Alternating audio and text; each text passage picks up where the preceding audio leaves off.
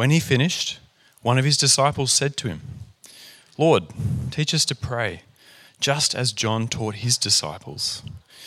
He said to them, "When you pray, say, 'Father, hallowed be your name, your kingdom come. Give us each day our daily bread. Forgive us our sins, for we also forgive everyone who sins against us. And lead us not into temptation.'" Then Jesus said to them, "Suppose you have a friend, and you go to him at midnight and say, 'Lend me 3 loaves of bread. A friend of mine on a journey has come to me, and I have no food to offer him.' And suppose the one inside answers, 'Don't bother me. The door is already locked, and my children and I are in bed. I can't get up and give you anything.' I tell you, even though he will not get up and give you the bread because of friendship, yet because of your shameless audacity, he will surely get up and give you as much as you need. So I say to you, ask, and it will be given to you. Seek, and you will find. Knock, and the door will be opened to you.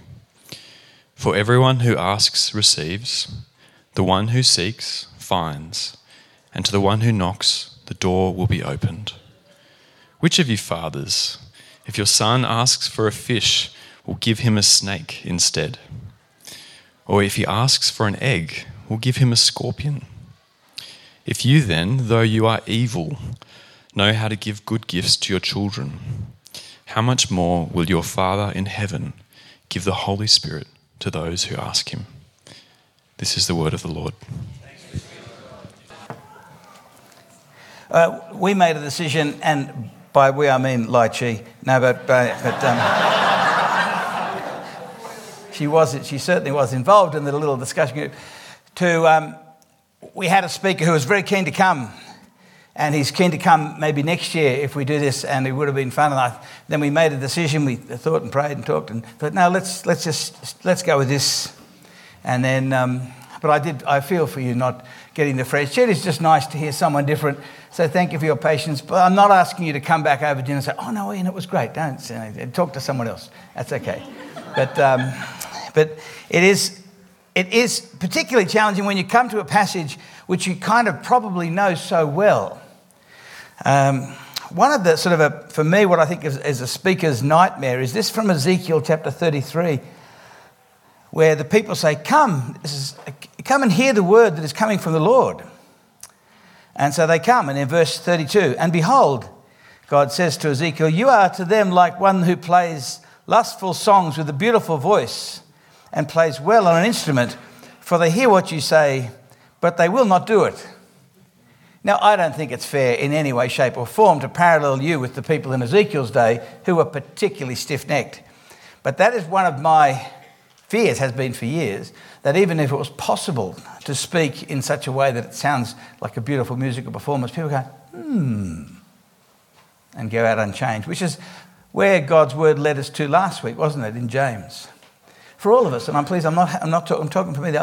If I am not a different man this week in some significant ways, it will be very disappointing that I've listened, I've thought, I've worked on these parts of Jesus' word, and there will be ways in which we get reminded, we get refreshed, we get, oh, that's right. Or maybe we think, oh, that's not the way that Jesus' disciples should be doing things. Here's a better way. Let's pray to him. He's here, and ask for his continual help. Our Lord Jesus, thank you for your love and patience with us.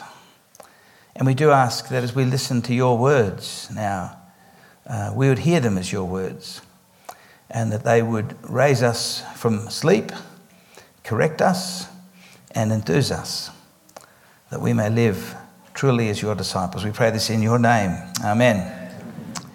I learned how to play golf when I was 13.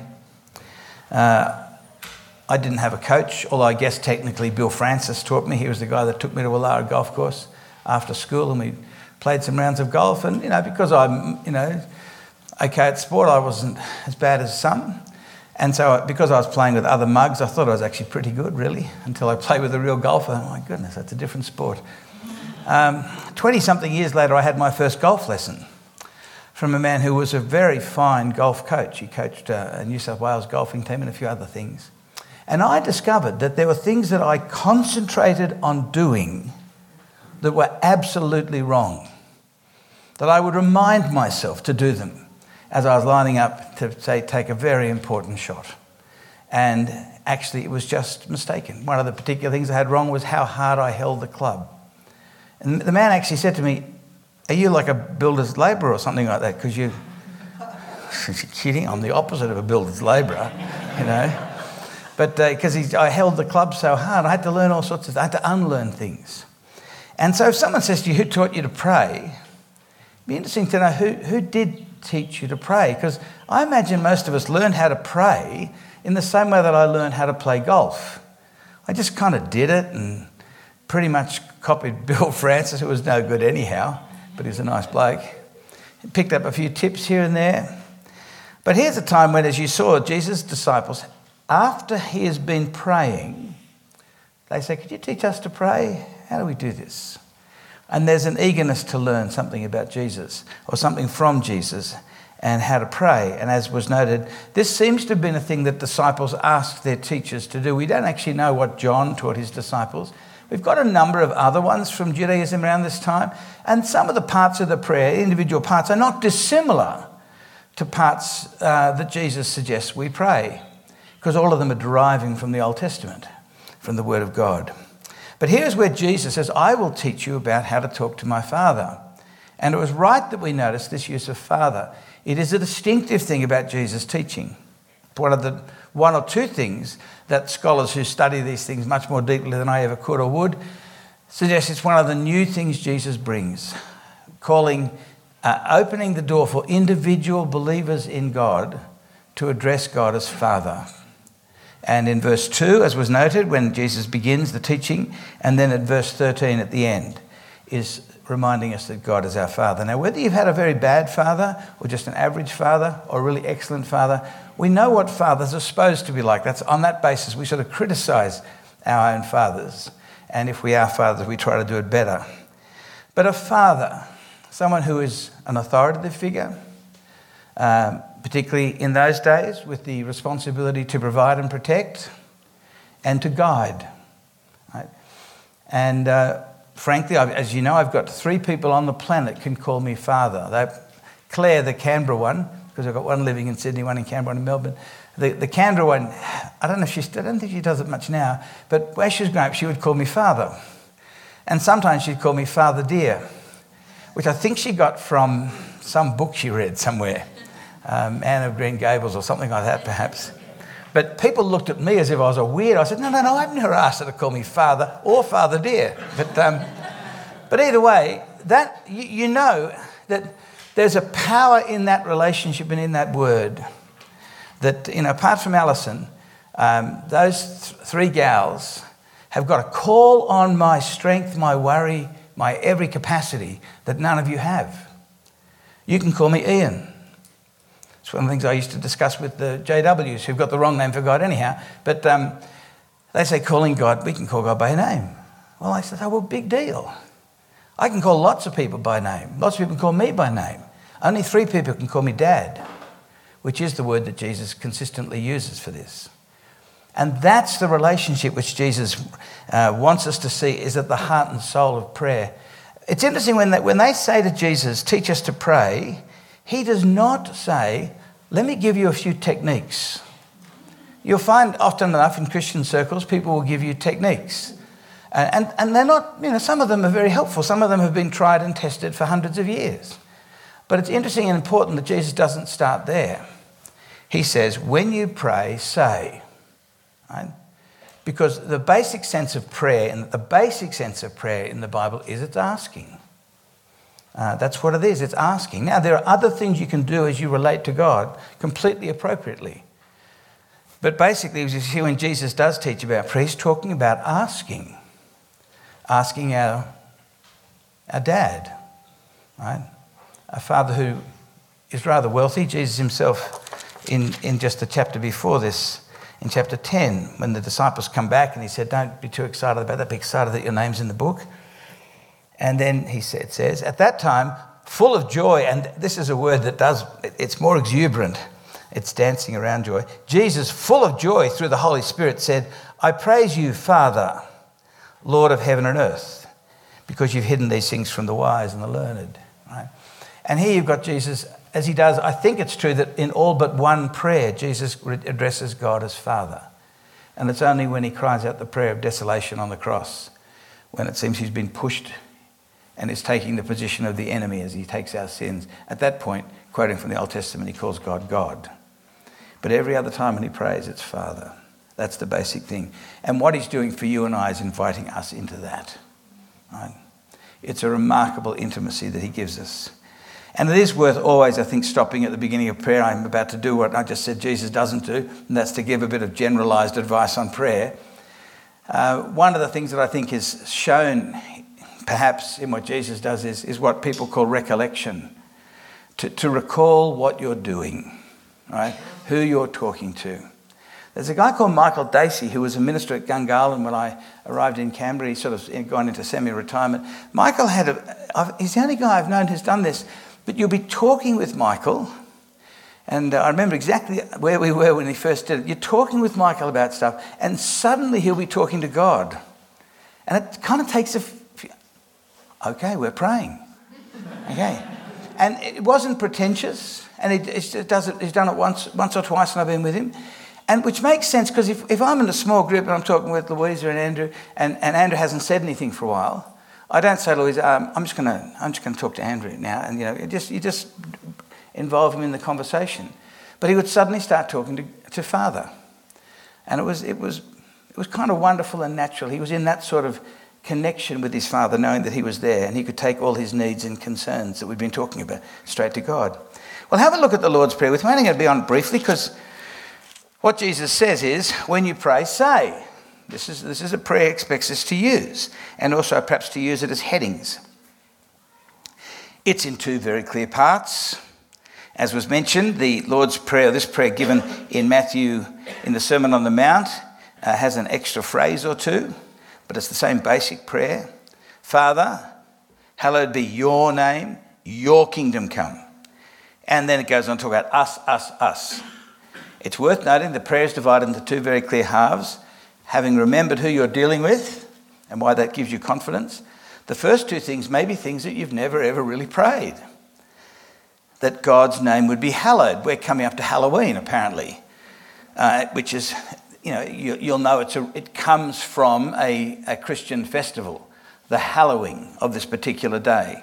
It's now just a money-making thing, and a culture with very little to celebrate will pick up a thing from anywhere and celebrate it. But the idea of hallowing something means setting it apart as special.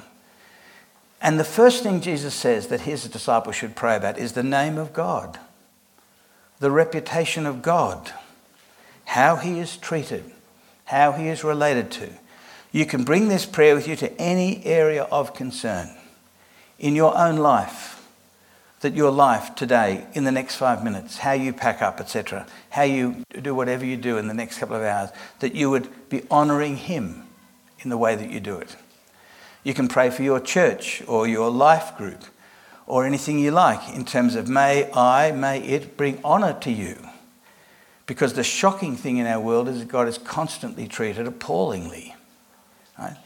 And instead of us living in a constant world of thankfulness, here we are surrounded by all these magnificent, weird animals, beautiful trees, wonderful people, ridiculously tasty breakfasts. And instead of constantly, singing praises to this God, he is treated very badly.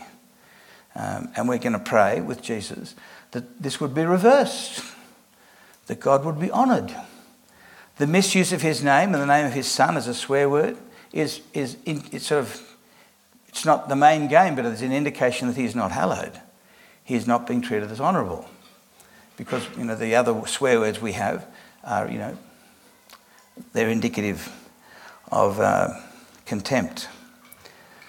But the first section is, may his name be honoured, may his kingdom come. This is what he sends the disciples out in chapter 10, to let them know that the kingdom has come. And you'll find in the very last verse of the book of Acts, it just draws this complete parallel between preaching the message of Jesus Christ and the coming of the kingdom, because he's the king. Right? The king has come. calling people to know him is calling people into the kingdom and all the transformation that will mean for them and for others. So the first thing is to pray about the name of God and the spread of his kingdom. And I suggest you can pray about almost any concern.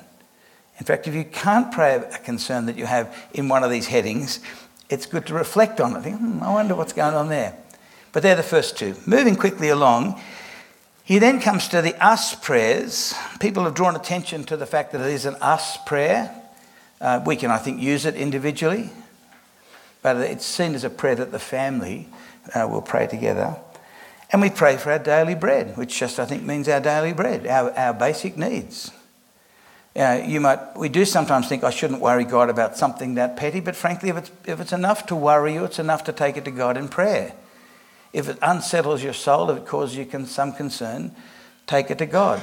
Yes, I do think I wouldn't advise it, but I don't think there's anything wrong with people praying for a car park. I only pray for it when I'm sort of running late for a funeral or something like that, where I think, which doesn't happen, by the way. So if you have a funeral, I'll be there on time. But something where you think there's some significance in this.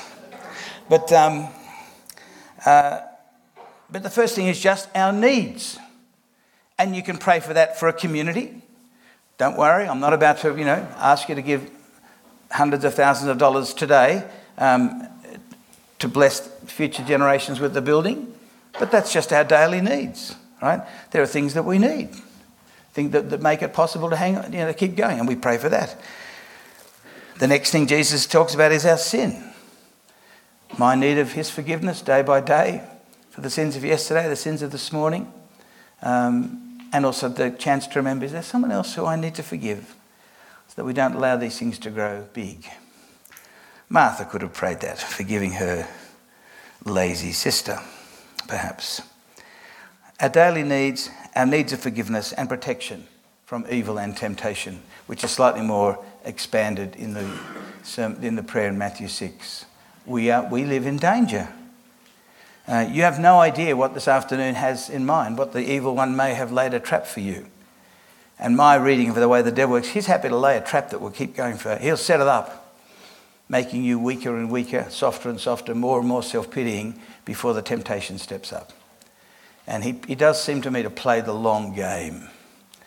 So to pray that God would keep me safe from temptation is the prayer of a wise woman or a wise man.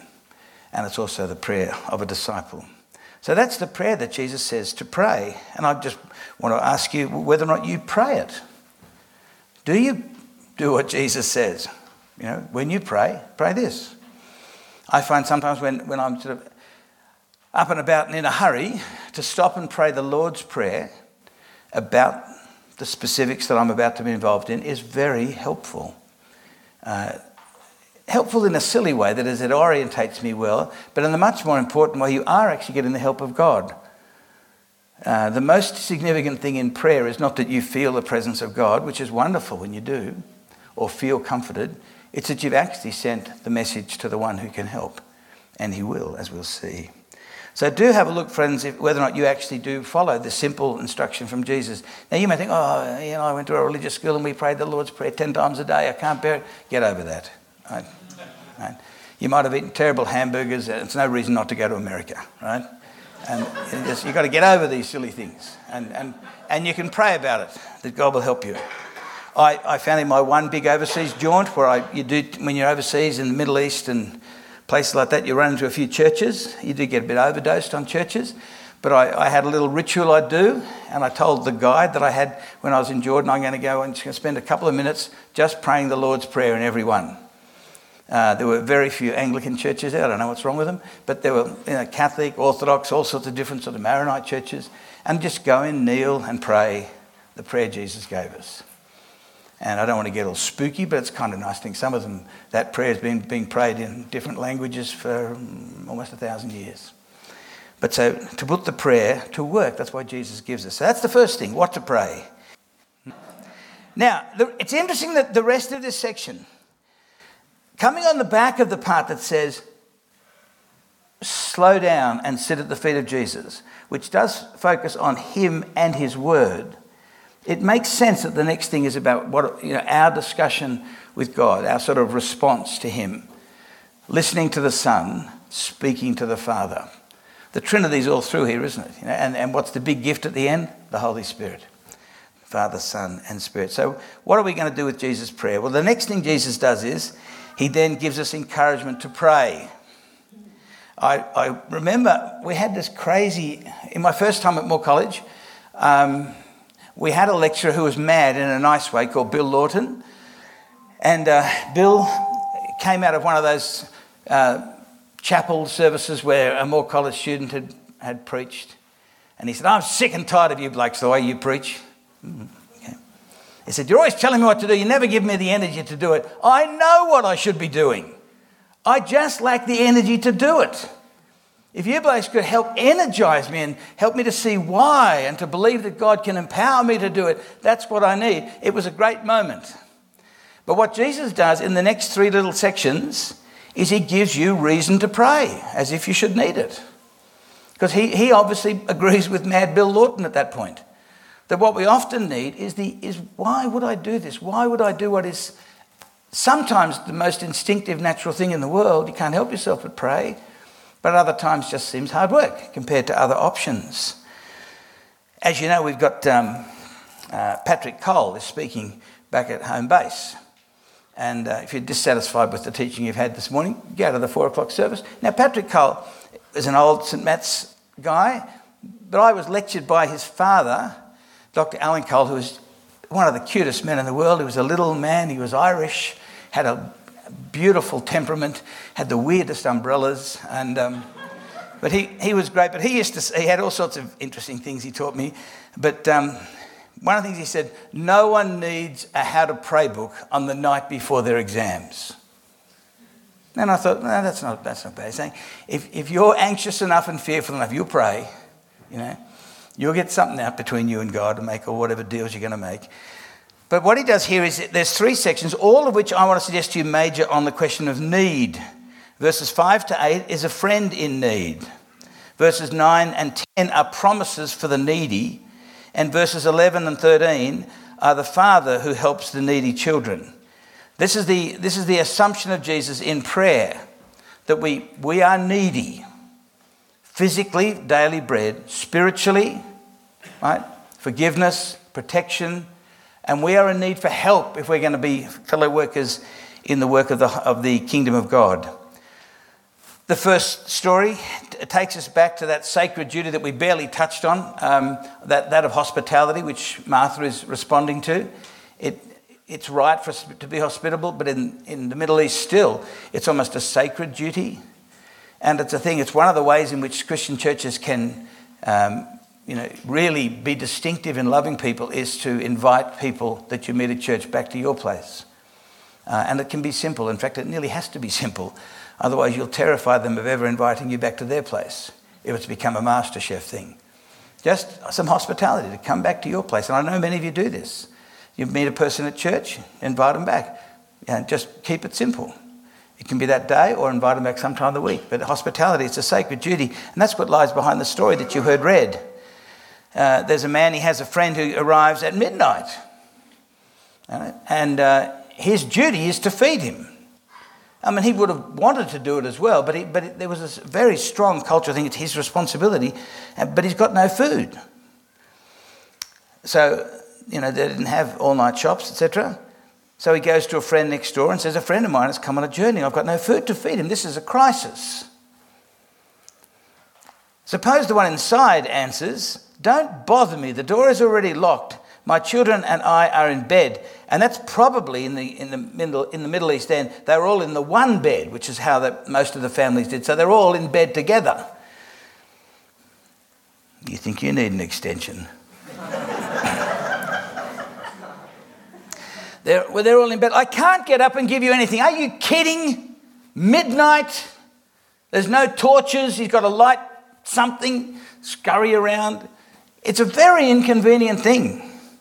But then as you heard, drawing attention to that crazy word, I tell you, even though Jesus says, even though he will not get up and give you the bread because of friendship, Yet because of your shameless audacity, he will surely get up and give you as much as you need.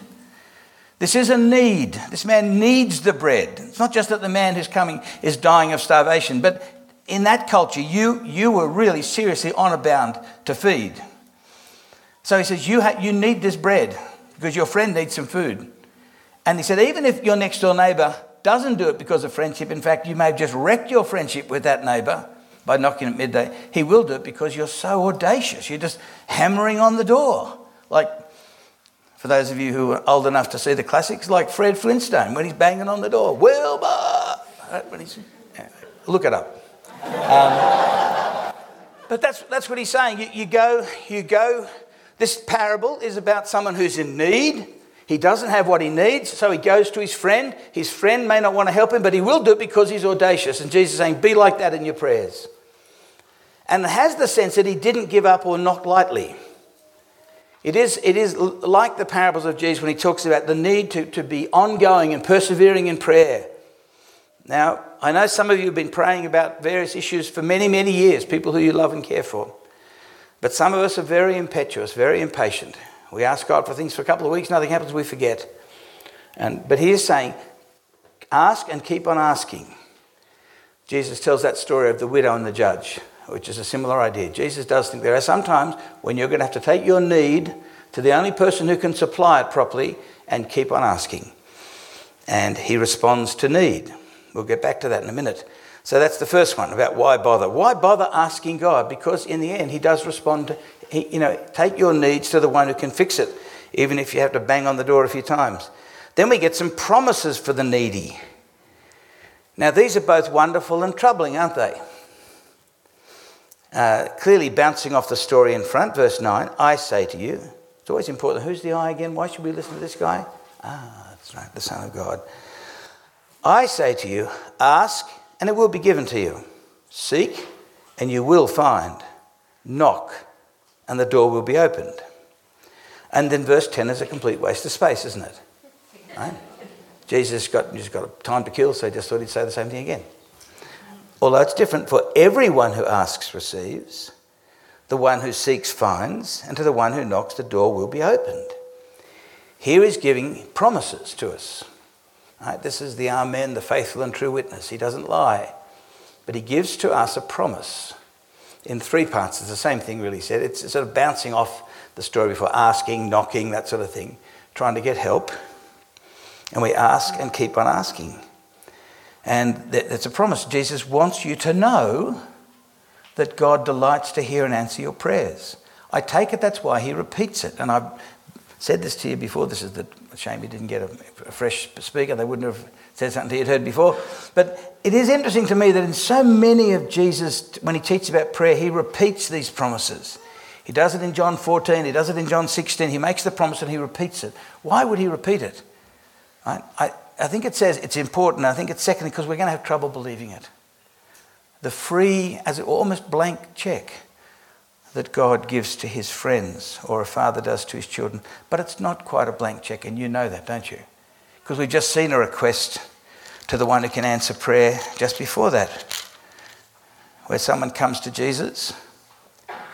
Don't you care that my sister has left me to do the work by myself? Tell her to help me. No. And many of you know, no is an answer to a prayer. Right? And there are some times when, because of God's great love for you, he says no. Often enough he says wait. Right? And it can feel as if it's nearly going to kill us sometimes as we wait. Right? And in James chapter 4, we're going to see a similar thing where the brother of Jesus says, you do not have because you do not ask. Right? We've got all these needs we've got and we haven't got round to asking God. We've tried all other things. And then he says, but when you ask, you don't receive because you're asking for your own self-centeredness. So there are times when God, as the Father, he'll say no or not yet. But the fundamental relationship Jesus wants to make clear to us is, if you are in need, go to your friend and be fearless because he's given you promises. And even better, go to your Father. Again, the question is food, right? That which is needful. The son does not ask for a lobster, he asks for a fish, which is a standard everyday sort of protein. He asks for an egg. And what Jesus says is, God will not give you something evil. You ask for a fish, he's not going to give you a snake. You know, if you said, close your eyes, I've got a surprise, it could feel similar because they both sort of wiggle a bit, right? But he's saying he won't do that. He's good, the Father. He will give you that which is good. And then do please notice, because this is a big thing, we're going to sort of finish around this point. When Jesus does this teaching on the Sermon on the Mount, some months earlier, on prayer, he has a similar point. If you then, verse 13, if you then, though you are evil, know how to give good gifts to your children. This is a standard biblical understanding, isn't it? We are both able to do good, but there's also something fundamentally flawed and evil about us. If you, talking to his disciples, if you, who are evil, know how to give good gifts to your kids, how much more will your Father in heaven give? And in Matthew it says, good gifts to those who ask him. But here Jesus teaches a different flavour on that. How much more will your Father in heaven give the Holy Spirit to those who ask him? That seems to be the sort of the culminating best of all gifts for the disciples. So when we talk about one winning one, right, and you go back to what Jesus says, to someone as wonderful and as so impressive in so many ways as Nicodemus. He says to Nicodemus, the very, very good, you need a miracle. You need to be born of the Spirit. You need an out-and-out miracle for you to enter the kingdom of God. And the people we pray for will be people who need an out-and-out miracle. You may be praying for someone who you think is one of the nicest people in the universe. They need a miracle, right, to be saved. They need the Holy Spirit to intervene in their life. Or you might be praying for someone who is as wicked a person as you know, and they need a miracle, right? Whether it's someone in prison or whether it's someone in the palace, they're all the same. We need the work of the Holy Spirit. So when you pray for friends and family members, it's helpful to something. Let me pray about how the Holy Spirit may be involved in this. This is the great work. I've put up on the St. Matt's Facebook site, and I know many of you aren't members, because I think you've got to be over 90 to be on Facebook now.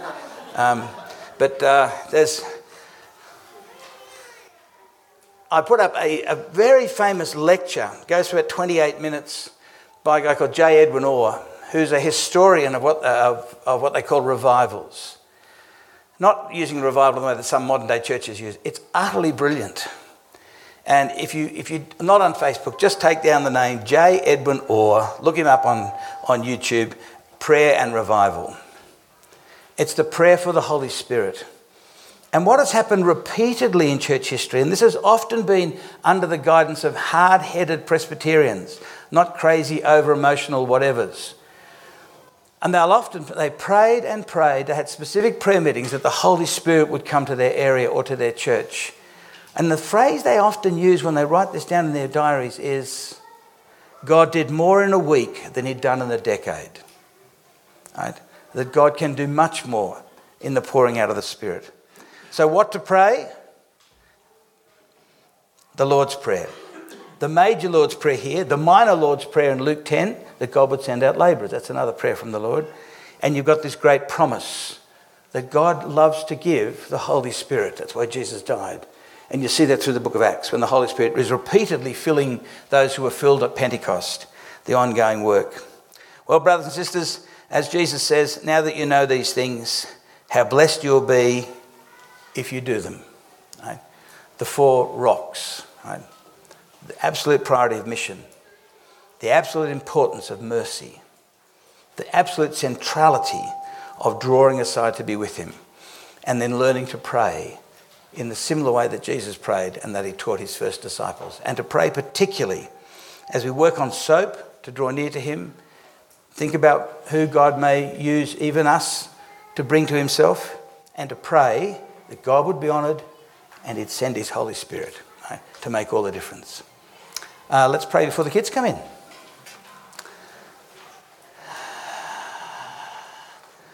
Heavenly Father, thank you for the brilliance of the Holy Spirit's work through your servant Luke in bringing these 4 great rocks together.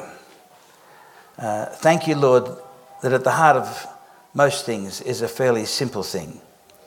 Help us, Lord, to be people of the one great thing, of drawing near to your Son, knowing him better, loving him better, listening to his words, and letting them transform us. And Father, thank you that you are the one who answers prayers. And we do pray that you would guide us by your Holy Spirit to be people who pray as Jesus has shown us to pray, and who call upon you to pour out your Holy Spirit more and more on us as individuals and as your church and as your weapon in the world. Thank you for hearing us in Jesus' name. Amen.